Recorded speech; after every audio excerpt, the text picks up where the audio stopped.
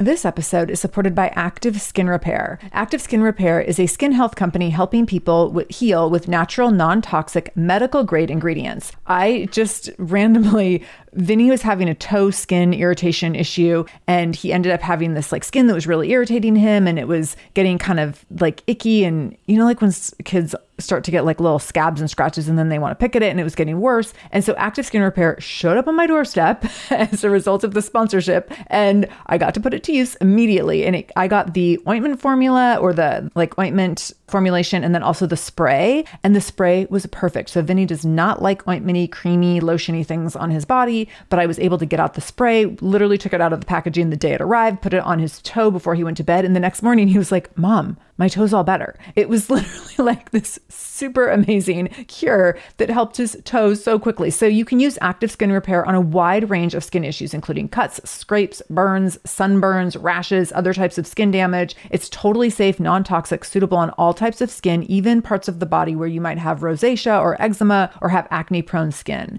This is also safe for the youngest members of your family up to the oldest. So now you have one simple solution for your family's skin health needs. With over 500,000 happy customers and thousands of 5-star reviews and super safe and clean ingredients, Active Skin Repair is something that you want to have on hand for your family. So to get your own Active Skin Repair, go to activeskinrepair.com to learn more about Active Skin Repair and get 20% off your order when you use the code SHAMELESS. That's activeskinrepair.com. Use the code SHAMELESS for 20% off your order. activeskinrepair.com, code SHAMELESS. This is the Shameless Mom Academy, episode 701 with Nikki Rausch. Show notes for this episode, including any links mentioned in the episode, can be found by going to shamelessmom.com and clicking on episode 701. Welcome to the Shameless Mom Academy. I'm your host, Sarah Dean. I'm here to give you and other passionate, driven, unapologetic moms tools, resources, and a little bit of humor to help you lead more positive, powerful, and purposeful lives every damn day. One of the best things about the Shameless Mom Academy is our community, so be sure to join us in our free private Facebook group to connect with other shameless moms just like you. You can find us over at shamelessmom.com/Facebook. All right, let's dive into today's episode. CEO of Sales Maven, Nikki Rausch has the unique ability to transform the misunderstood process of sales and selling. With over 25 years of selling experience, entrepreneurs and small business owners now hire Nikki to show them how to sell successfully and authentically. Nikki has written 3 books, all available on Amazon, and she has a podcast, Sales Maven, which you can find wherever you listen to podcasts, like wherever you're listening to this. So Nikki and I have been in professional circles together over the last few years, in podcasting circles and Seattle women entrepreneur circles and online marketer circles. And I'm always so impressed by how she shows up. And there's been times when I've asked people for referrals for different things in various capacities. And whenever it's anything related to sales, people say, "Oh, Nikki's the only one." One time I even went to someone and I said, "Well, who do you recommend for this thing?" And they said, "Nikki." I said, "Oh, I already checked with her. She's not available." I said, "Who else do you recommend?" They were like, "Literally no one else." They were like, "Find out when Nikki's available. She's the only person I would recommend." Nikki's reputation is so impeccable. I'm always so impressed by how she shows up and her deep knowledge around selling in really high integrity ways. She actually came in and did a training on selling with my business coaching clients last year, and it was so fabulous. So I knew I wanted her to be a guest on the show, but also I know that like a lot of you don't do sales and probably wouldn't necessarily be super interested in a really sales specific conversation. But I was like, "Nikki, what else can we talk about? I want you to come on the show." So she said, "What if we talked about how to stop overcommitting?" And I was like, yes. It was a fast, easy, and hard yes. I loved this conversation and I cannot wait for you to listen in. So listen in to hear Nikki share what are the most common reasons that women overcommit, what is at risk when you overcommit, 4 questions people can ask themselves before committing to something, what you can say to buy yourself time to think about what you're being asked for instead of giving a quick response like a yes that you might later regret, how to use silence in conversations as a way to build credibility, and how you can get out of commitments with grace and integrity.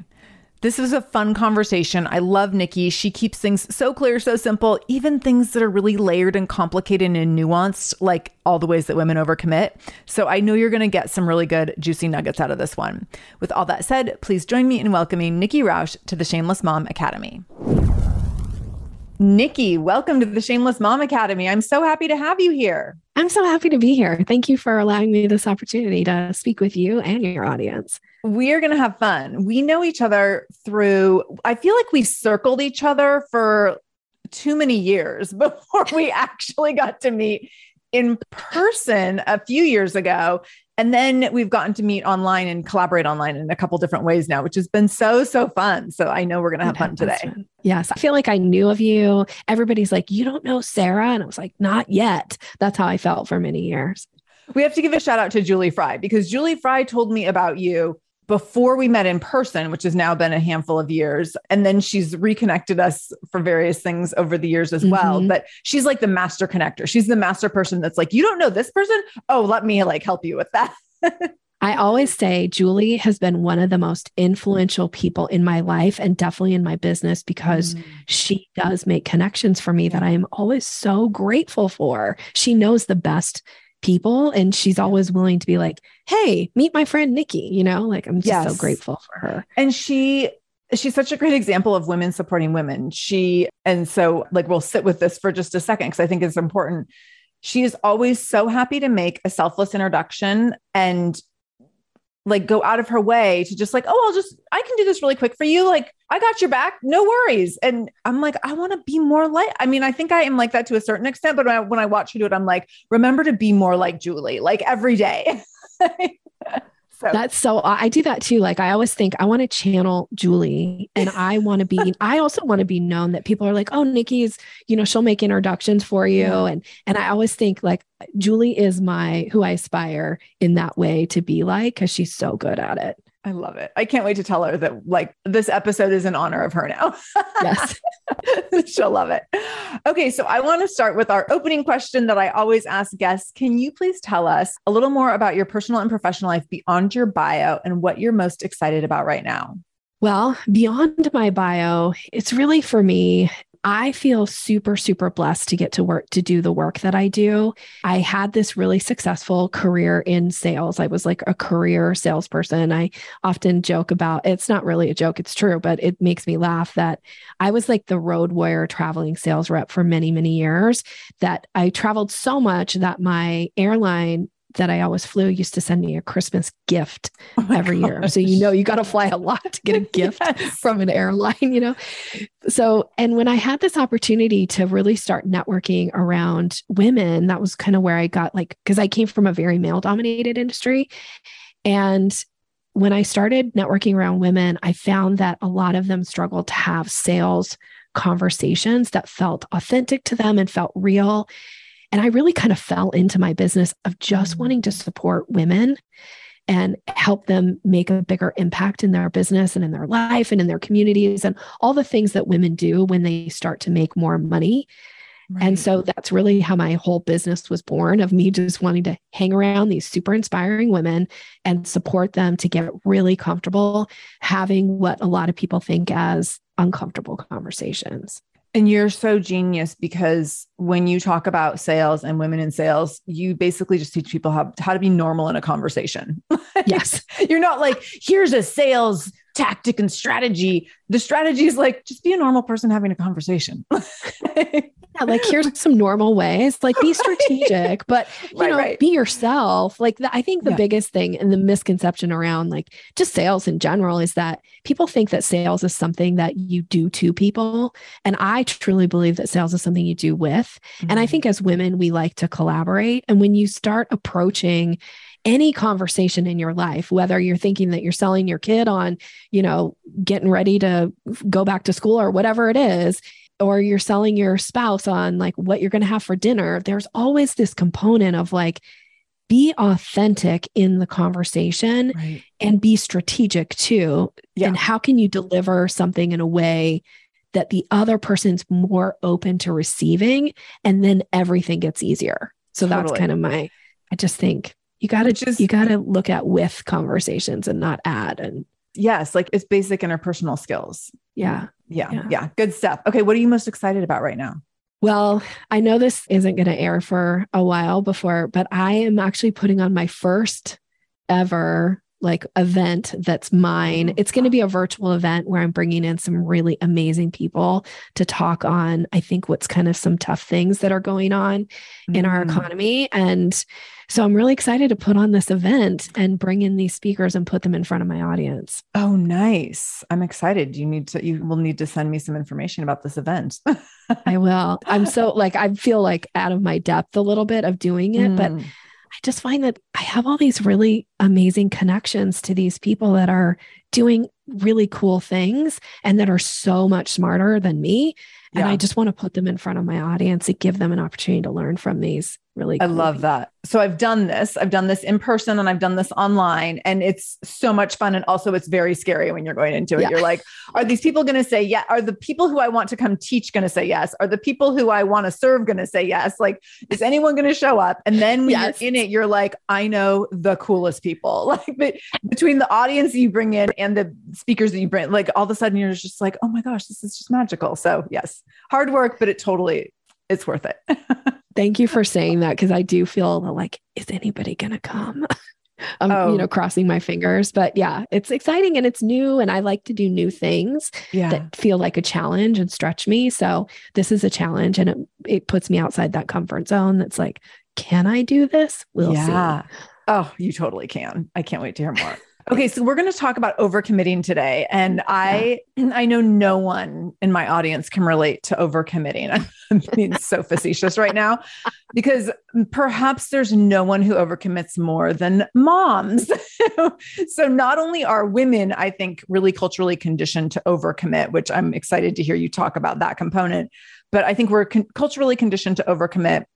We're raised to be people pleasers. And then we have children and we're like, well, I don't want to be like the bad mom who doesn't do every single thing possible for my kids. So then we just take overcommitment to a whole new level once we have kids. So can you talk a little bit about what are some of the common reasons that we overcommit? Well, I think one of the most common is, and we'll see if you agree or not, but I think it has to do with judgment, is we know that people are making judgments about us. And so we want to set ourselves up for success because we know we're going to get judged, right? So it's that fear of judgment. What are other people going to think about me? So I'm going to commit to something so that they judge me in this positive way versus a negative way.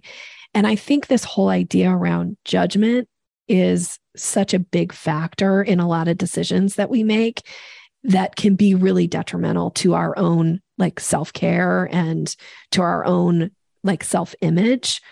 So I think a lot of it has to do with judgment. And then the other thing too, is there's the FOMO, right? Like, I don't want to miss out on something. I don't want to have regret later. And so there's another one. Now I'm trying to think of what it is. There's FOMO. And then there's the, is it JOMO? Is it JOMO? Like joy of missing out? Yes. Okay. It's JOMO. And so I think sometimes we have to get to this place where you're like, I'm really grateful that I am not participating in something.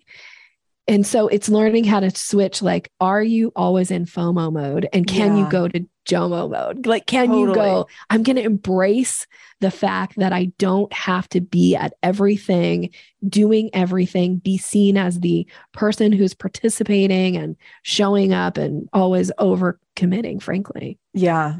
I was actually just listening to a podcast this morning, and these two moms were talking about the difference between their first kid and their third kid. And when one of the moms was saying with her first child, she had total like she was so worried about what other moms were going to say about how she was performing as a mother. So she signed up for all these things with her kid and did everything in these mommy classes and mommy music classes and like all of it. And she went to all of it, like not wanting to be there. And then by the time she had her third kid, she was like, I didn't take that kid out of pajamas for like 5 years. She's like, we don't get dressed during the day. Like, why bother? You're just going to get dirty anyways. Like, my kid just wore footy pajamas all over town until they went to kindergarten. And she talked about like that shift from being so concerned about judgment to really just letting go and not having a care in the world. And I think that can happen over the course of motherhood. I think it can happen over the course of growing up and maturing in womanhood as well. And just being able to let go and shed some of that. I think that when we look at women overcommitment, overdoing, overachieving, and the levels of burnout in women, we can see how our fear around judgment has been such a catalyst for so many decisions that has ultimately potentially taken us to not such a healthy place. Yes. This idea of when you look back on your life and, what are the things that you're really happy you did versus the things that you have some regrets around. I think a lot of it, again, goes back to that, like, oh, I felt like people were going to judge me. So I did this thing, even if there was a part of me that knew it wasn't the right thing for me. I just said yes anyway, or whatever. Yeah. And like, I just want to get to the end of my life at some point and be able to look back and go, I really made decisions that supported me and who I wanted to be and how I wanted to show up in the world, and letting go, because people, the truth is people are going to judge you. Like, that's human nature. We judge, even though we say, oh no, I don't judge. And I just think everybody's perfect. And, it's like, I know, but everybody else is judging you. So that's great if that's how you show up. But that like common fear around it, I think it can be very debilitating in how we move forward in our life. Definitely. What's at risk when we overcommit? Well, I think there's some really important things about it. First is it can really damage your credibility and your reputation by overcommitting, because people want to, one of the basic like human needs is safety. People want to feel safe around you. Yeah. And if you're the kind of person who is overcommitting and then drops the ball in something, you start to break down safety. Now, I teach this in sales, of course, of how do you create safety in relationships. But I think it works in all relationships that you don't want to overcommit and drop balls. It's kind of like the people who overpromise and then under deliver. Like, how disappointing is that? Right. So that's going to hurt your reputation, but it also, I think, starts to get into your own mindset. Like, you start to judge yourself. You start to think less of yourself. So that self-image, your confidence, all these things are at risk when you overcommit. And frankly, when you think about it as women, how hard it is in some ways for us to just even get to a place where we are confident, that we're secure in who we are.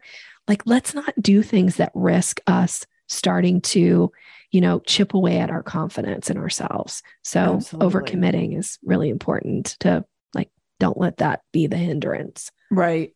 This episode is supported by Mysteries About True Histories, a podcast for your kiddos. So from the creators of the hit podcast Who Smarted and Netflix's Brainchild comes the adventurous world of Mysteries About True Histories, affectionately known as Math. Every episode follows Max and Molly, who have just been recruited into a secret order of problem solvers, on an adventure through time packed with puzzles, hidden equations, history, and laughs, making learning cool. This podcast is perfect for ages 6 and up, and new episodes drop every Thursday, each stacked with so much laughter that your kiddos won't even realize how much they're learning. I love a show where, as a parent, you're like, hey, let's listen or watch this or whatever, and your kids are thinking they're like getting extra device time or what have you, and you're like, they're learning right now. So it feels like such a big win. So I want you to go check out Mysteries About True Histories wherever you listen to podcasts. You can tune into Mysteries About True Histories with your kids. You can follow and listen on Apple Podcasts or wherever you get your podcasts, wherever you're listening to this podcast. So go check out Mysteries About True Histories to listen in and have some fun with your kid while they learn today. This episode is supported by a podcast I want to share with you called Understood Explains. So this show is about navigating ADHD, dyslexia, and other learning and thinking differences, which can be so confusing. And so every season of the show is around a different theme. So there's a season on special education, there's a season on ADHD diagnosis for adults, and the current season is all about IEPs. I love this podcast because the episodes are 10 to 15 minutes long. So if you are short on time or short on focus, you can take this content in super quickly, easily. It's very digestible. And the show is hosted by teacher and special education expert Juliana Urtubey. So Juliana talks all about how to navigate educational plans, IEPs. She talks about the differences between IEPs and 504 plans. She really breaks things down in a really clear and simple way so that you have some of those questions that you might be thinking around, like, does this pertain to my child? Is this something I need to be looking into? Like, where do we go from here? Where do I go if I have questions? Juliana has you covered. She explains so many different things and so many different little pieces and nuance of IEPs and special education and different things on Understood Explains. So I want you to go check it out wherever you're listening to this podcast. You can go listen to Understood Explains. Just go into your podcast app, do a search for Understood Explains, and it will pop right up. Click on it, pick your episode, and get the answers that you've been looking for and the support that you need around different learning differences and differences in school. I also think there's a component when we consistently overcommit. I think for some women, for type A, high achieving women, and you and I might both fall into that category, and I know a lot of my audience falls into that category. I think there's some really high stakes for our mental health because we potentially are chronically overcommitting over the course of our lives because we are in this type A, high achieving mode. And that feels good because it can have consistent rewards. But I think the cost to our mental health over the long run can be going back to burnout and feeling like we always have to be doing, achieving, reaching really high. And we don't know how to like rest, chill, be in the moment, like go on vacation. We set a standard for ourselves that sometimes isn't sustainable, yet we sustain it for decades. Yeah. I'm thinking about just what you said. Like, it just reminded me recently, I overcommitted to something. Like, I said yes to something, even though I knew it wasn't the right thing for me. And it involved a trip, and I went on this trip, and I will say it was the work, like mentally, I came back everything around my mental capacity, what I was capable of, I came back really kind of shattered. And I knew going in, it was like, but I didn't want to disappoint anybody. I didn't want to let anybody down. Right. So I had said I would do it. So I did it, even though there's a part of me. And again, I teach this, I talk about this. This is like, but it's still that struggle of like, I didn't want to disappoint somebody who I really, really cared about. So I went and did something that ended up, it didn't go well. I wasn't in the right mental state, and I came back kind of feeling shattered. And it took me about 2 weeks to kind of get out of this, like feeling really down and disappointed in myself, for one, because it didn't go well. Two, because I wish I hadn't done it. I knew I shouldn't do it. It's like, it's all these things. And then, that 2 weeks, like, what could I have done if I had just trusted my instincts and said, I need to, change. I need to do something else here. Yeah. I think we're really good in our head when even if, like you said, you're like, I teach this and I know this, I know better than this. And here I find myself, from time to time slipping into it, which is very relatable. And I think that we can still fall into this trap of, I can just like knuckle my way through it this time. And so like we give the yes and we're like, oh, I know I shouldn't have said yes to that, but like, I'm going to knuckle my way through. I can make it. I'll be tired, but it'll be fine. And then next time I'll make sure I say no. And oh my gosh. And then you get in it and you're just like cranky, resentful. And that's where, when you talk about like how overcommitment can chip away at confidence, because then when you're in it and you're not it's not going well for you, but you're still trying to perform for other people and pretend like it's great, it's fine, this is fantastic. That feels horrible. Yeah. And sometimes the people around you who know you well, they know you're knuckling your way through it. And then that can diminish their experience too, because then now they're concerned for you. Yeah. Now they're not enjoying it in the same way that they would if, it's like, it has this ripple effect too in relationships. Yeah.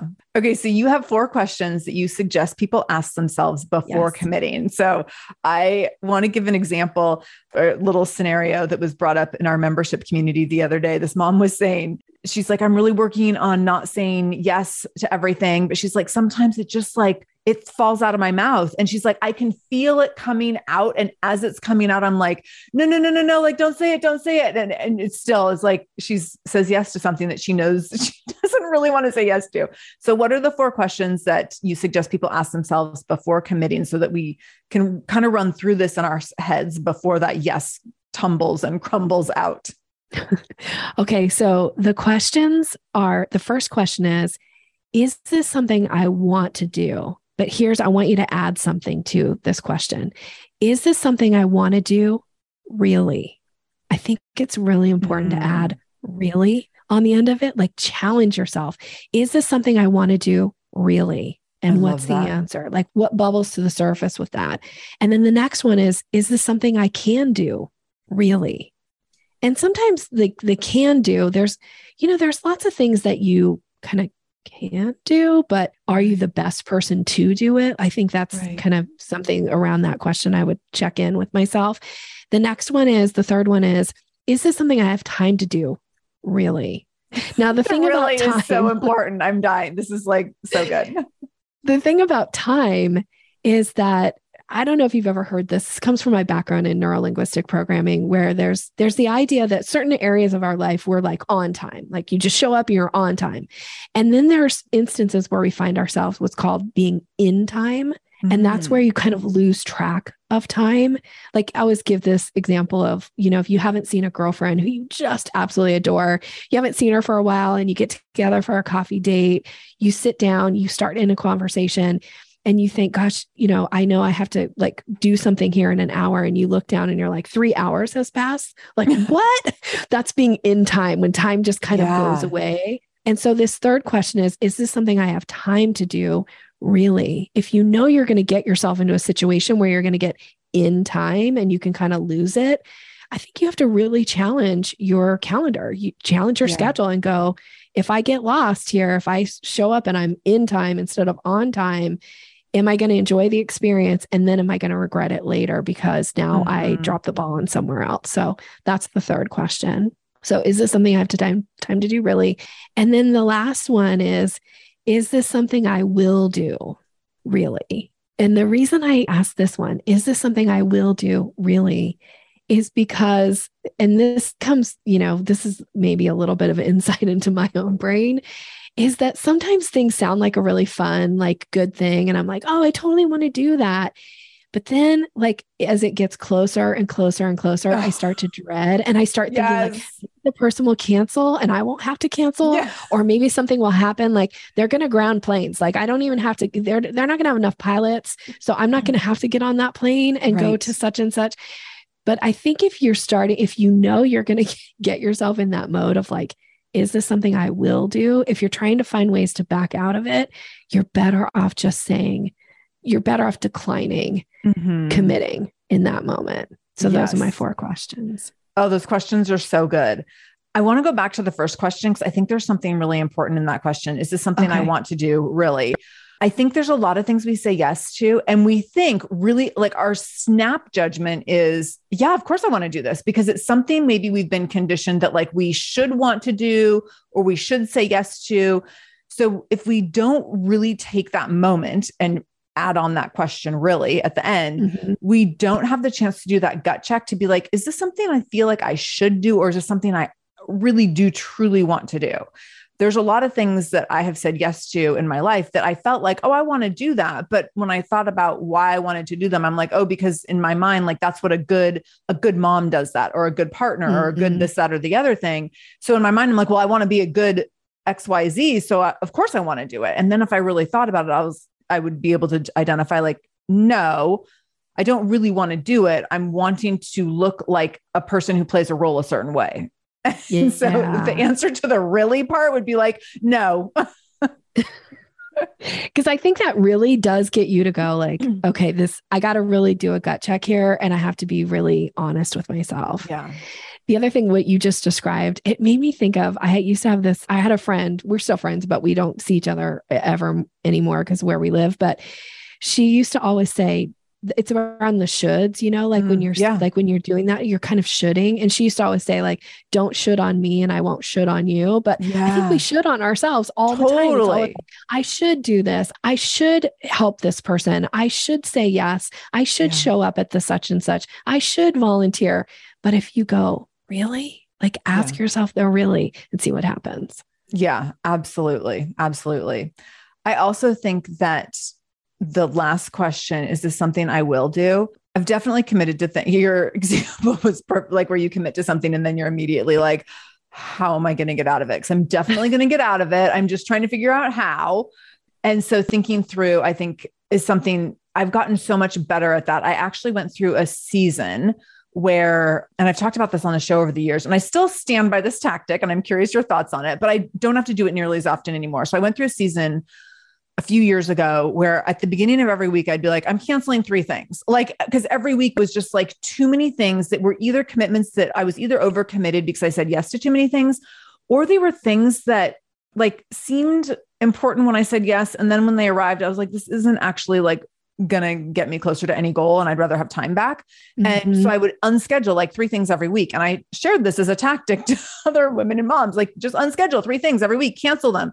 And I think there's absolutely places for us to still do that, to look at our calendar and be like, there's some things on here I don't need to do, or some things I don't need to attend.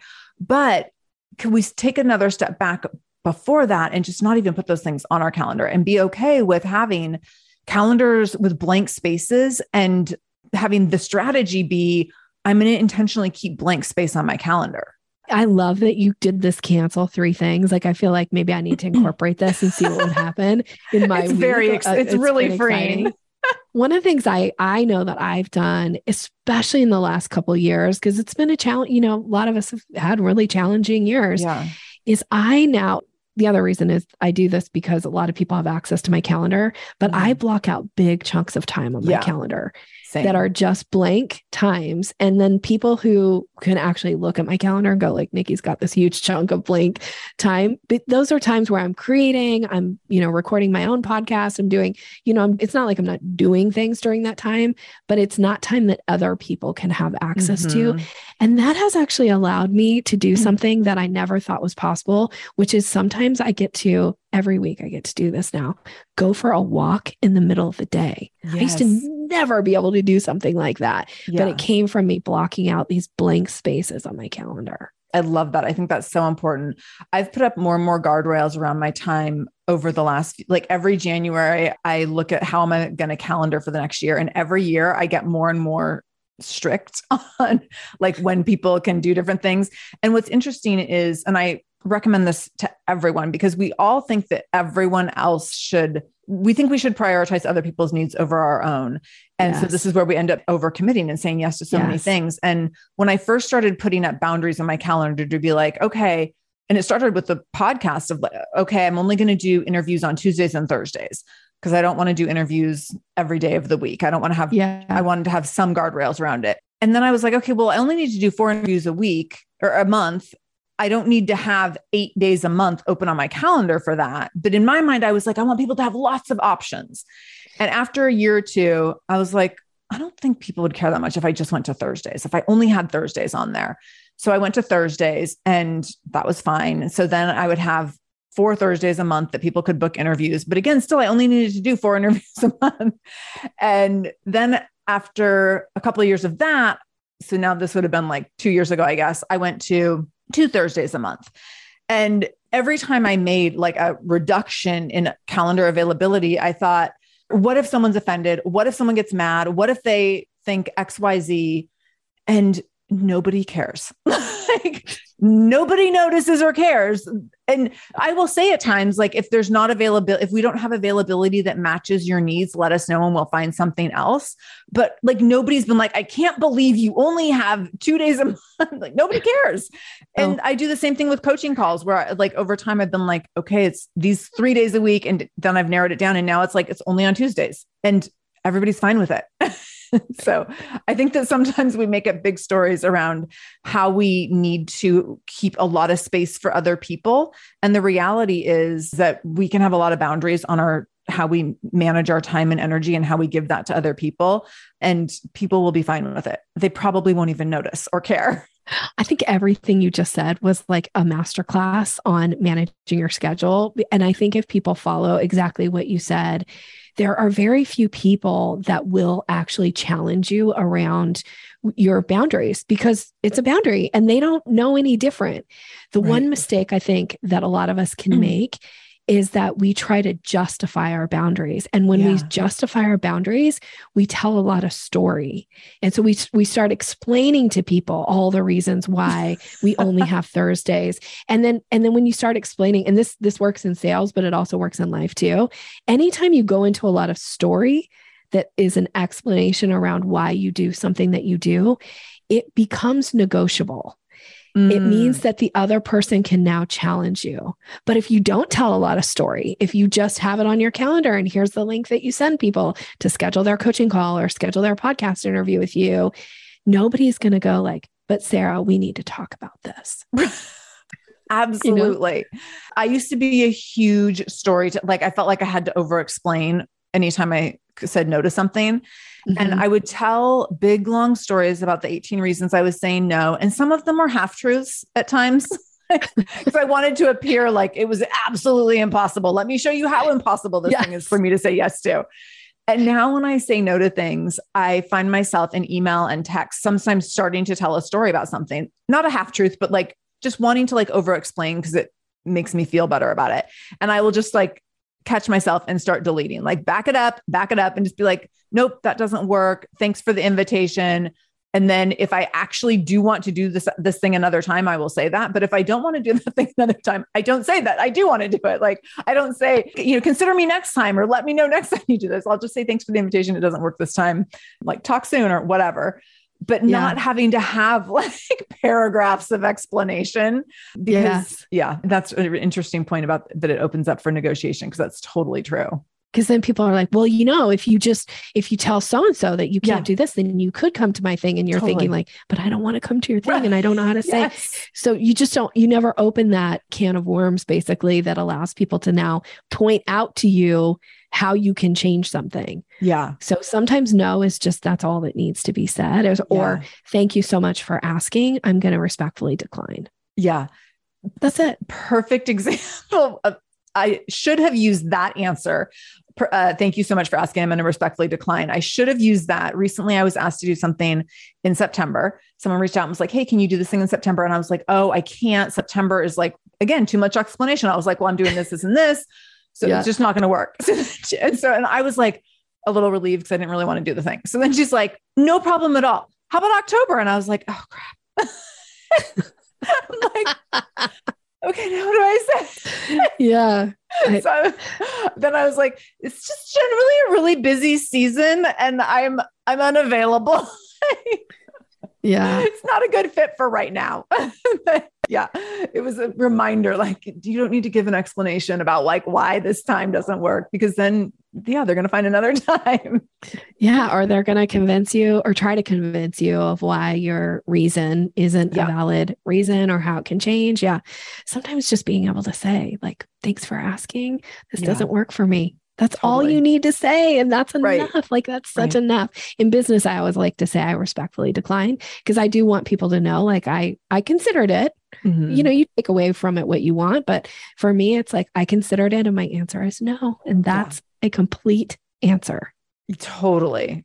This episode is supported by AquaTrue. Having clean, safe water is the last thing you want to worry about. But unfortunately, according to extensive research by the Environmental Working Group, 3 out of 4 homes in America have harmful contaminants in their tap water. So that's why you got to check out AquaTrue. AquaTrue purifiers have a 4-stage reverse osmosis purification process. And their countertop purifiers, which is what we have, take no installation or plumbing. And they remove 15 times more contaminants than ordinary pitcher filters. And they're specifically designed to combat chemicals like PFAS, which can lead to potentially adverse health effects like cancer, endocrine system disruption, and liver toxicity, which is part of what makes AquaTrue so special, unique, and important in terms of how they are able to filter water. They also have water purifiers to fit every type of home. So like the installation-free countertop purifier that we have at our house to higher capacity under sink options. They even have Wi-Fi connected purifiers and mineral boost options. So I'm so excited about our new AquaTrue. And here's the thing. I swear it's like a gentle reminder to actually drink more water every time you walk into your kitchen.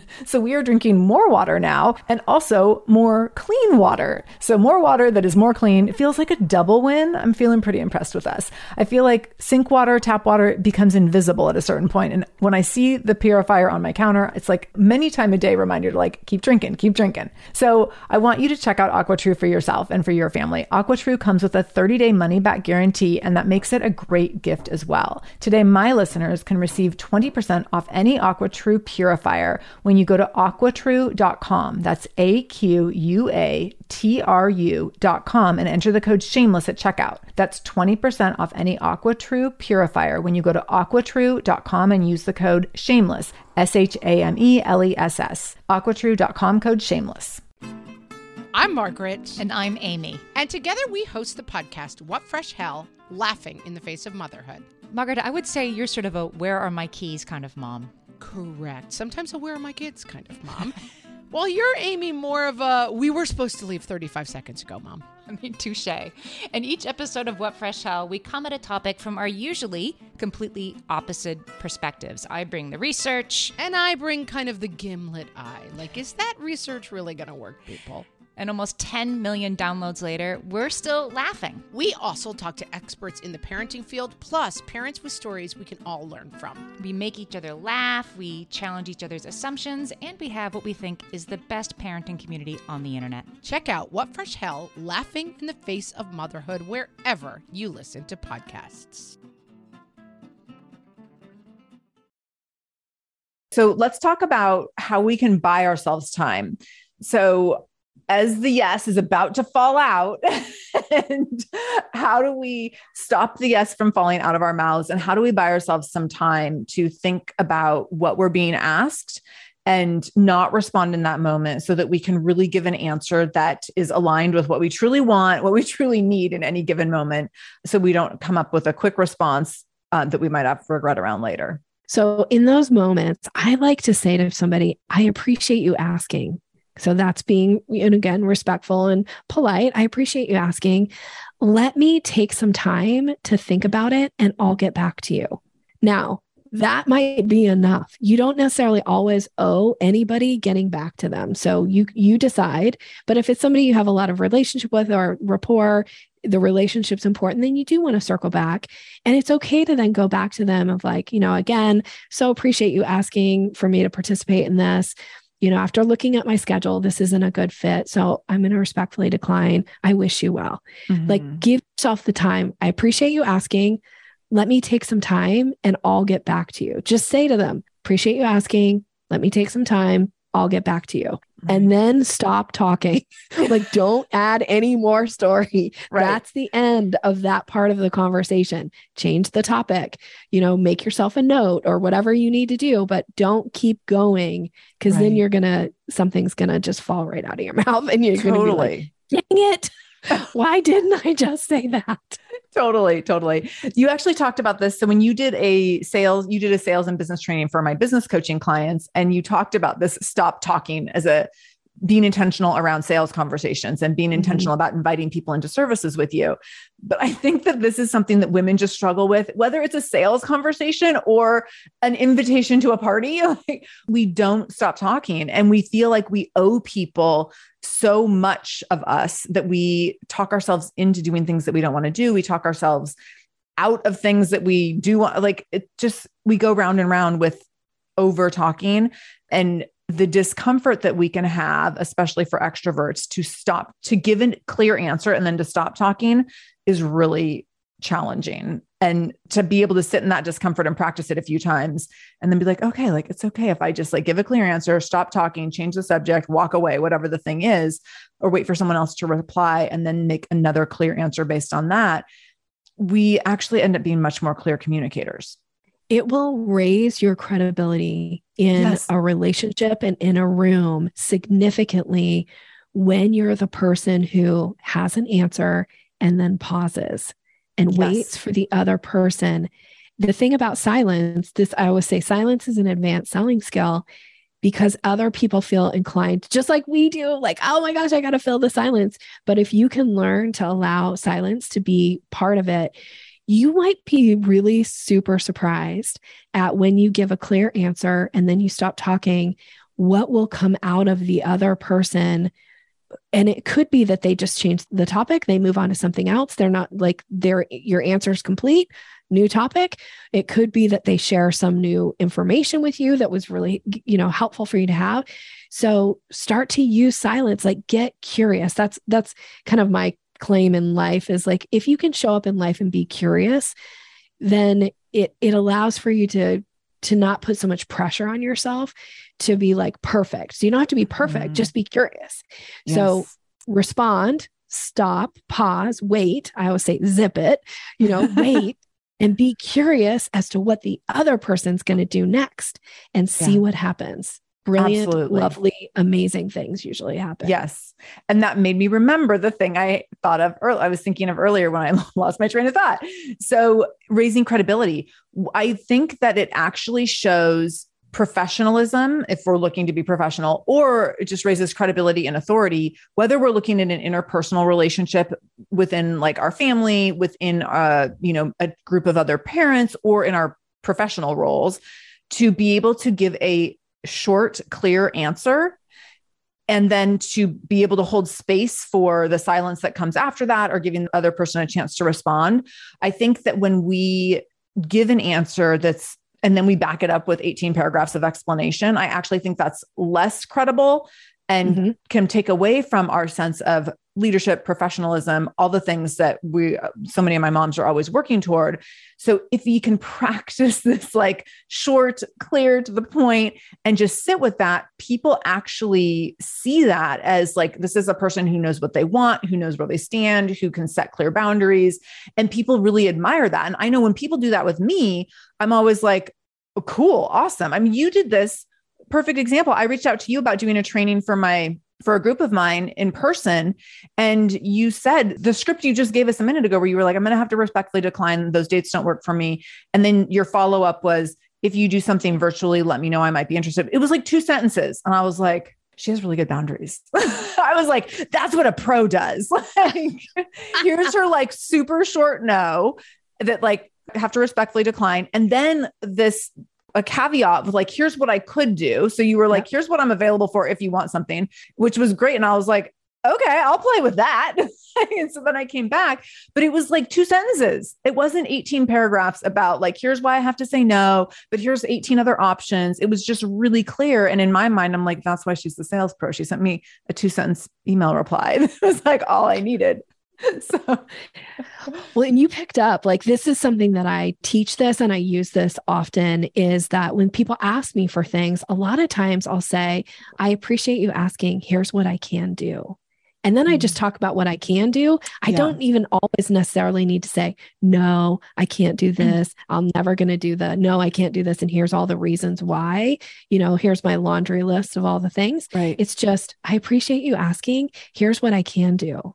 Yeah. And a lot of times people be like, oh, well, thanks for telling me what you can do. That works for us perfectly. Or doesn't work this time. We'll think about you next time, whatever that is. But just again, it's that confidence and that credibility when you can say, I appreciate you asking, here's what I can do.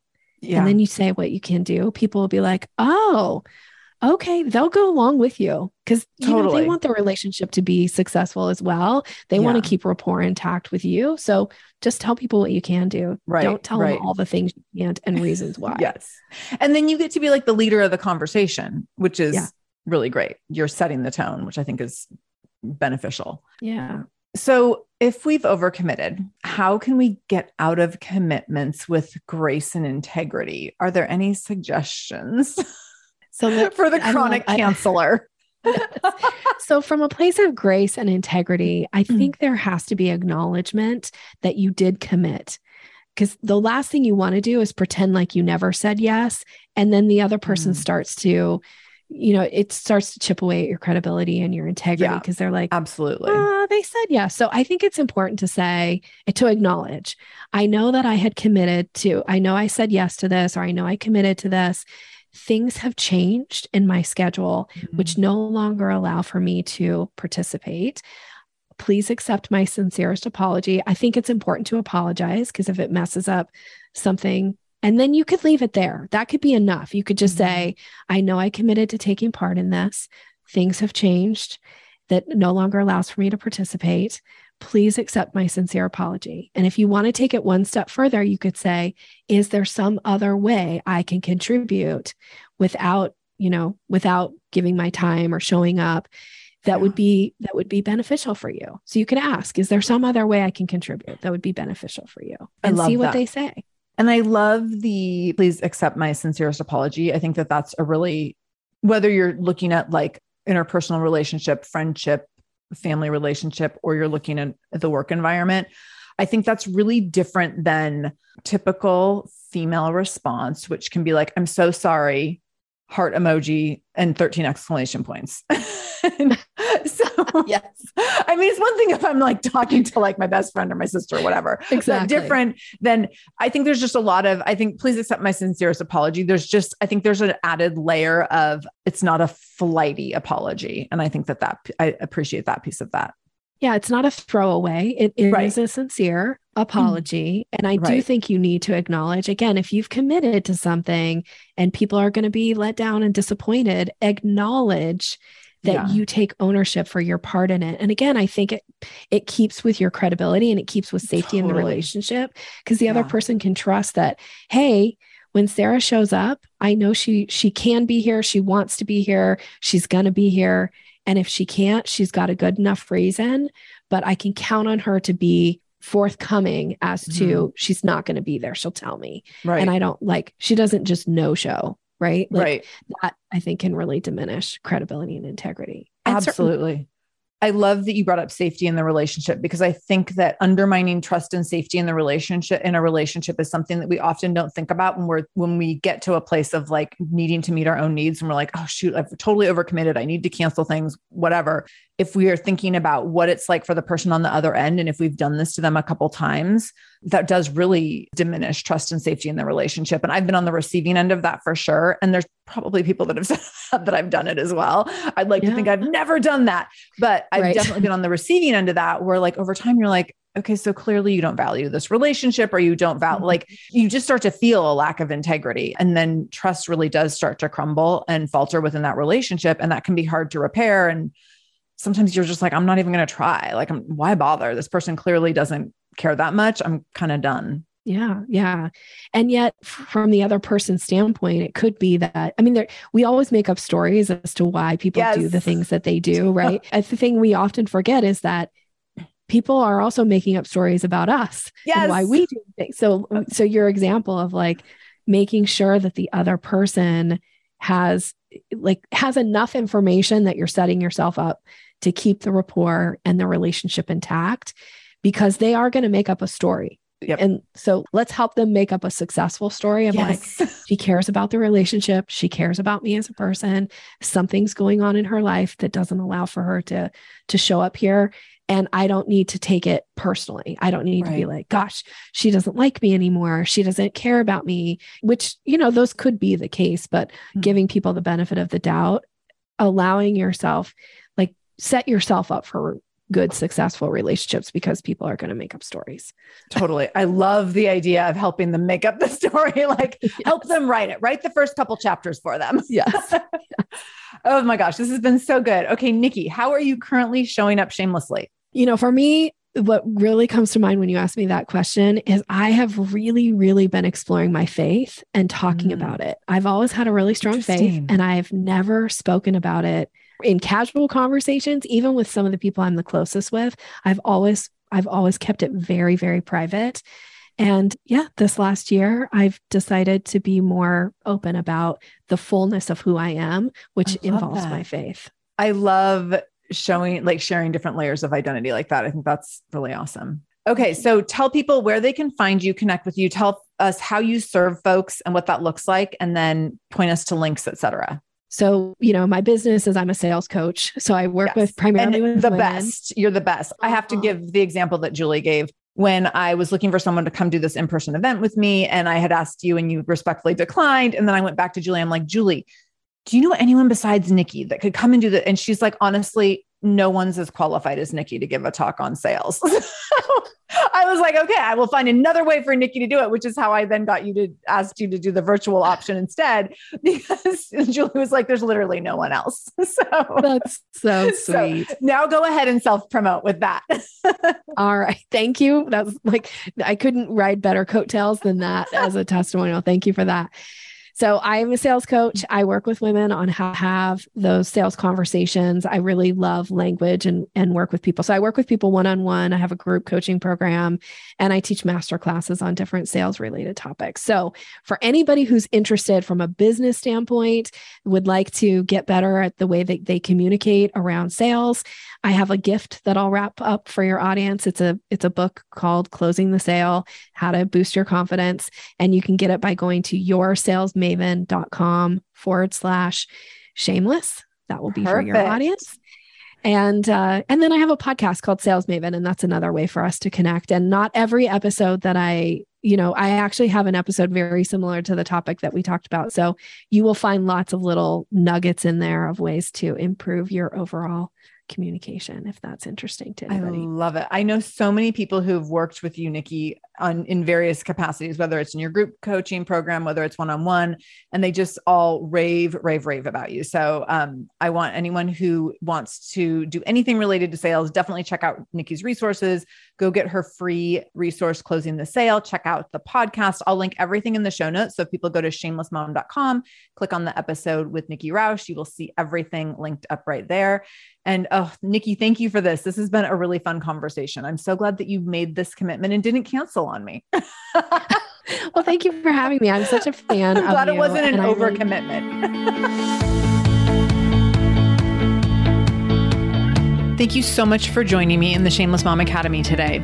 I really, really appreciate you being here, and I hope you learned something new. As always, this conversation will be continued over in our free private Facebook group. You can join that group by going to shamelessmom.com/Facebook to connect with other shameless moms just like you.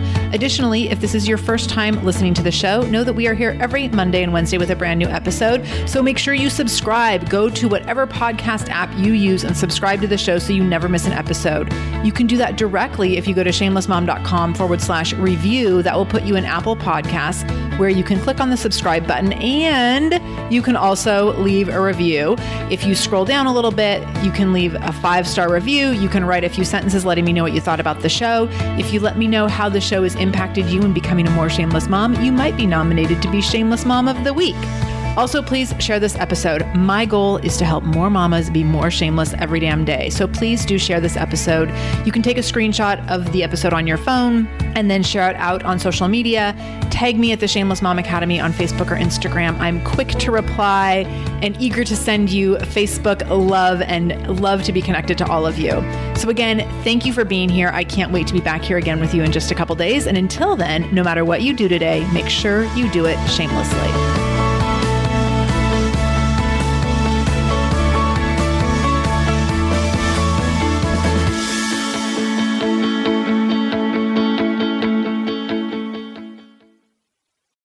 When it comes to raising kids, there's so much to consider. Things like, what do we feed them? When do we feed them? How do they sleep? What does it look like to raise kind kids? How does their nervous system work? How do I keep myself calm? What are my triggers? There's so much that comes into play, and we are distilling all of that information for you at Voices of Your Village podcast, where we bring experts in the field of early childhood and education and psychology and across the board so that you don't have to comb the internet for information. You get to show up and hang out and have shame-free, judgment-free conversations and insights into what it looks like to raise kind, empathetic, emotionally intelligent humans. I'm Alyssa Blask Campbell. I have a master's degree in early childhood education. I'm a mom of 2, and I am walking this journey right alongside you doing this work. Come hang out with me at Voices of Your Village, and we can dive into real conversations with actionable tips.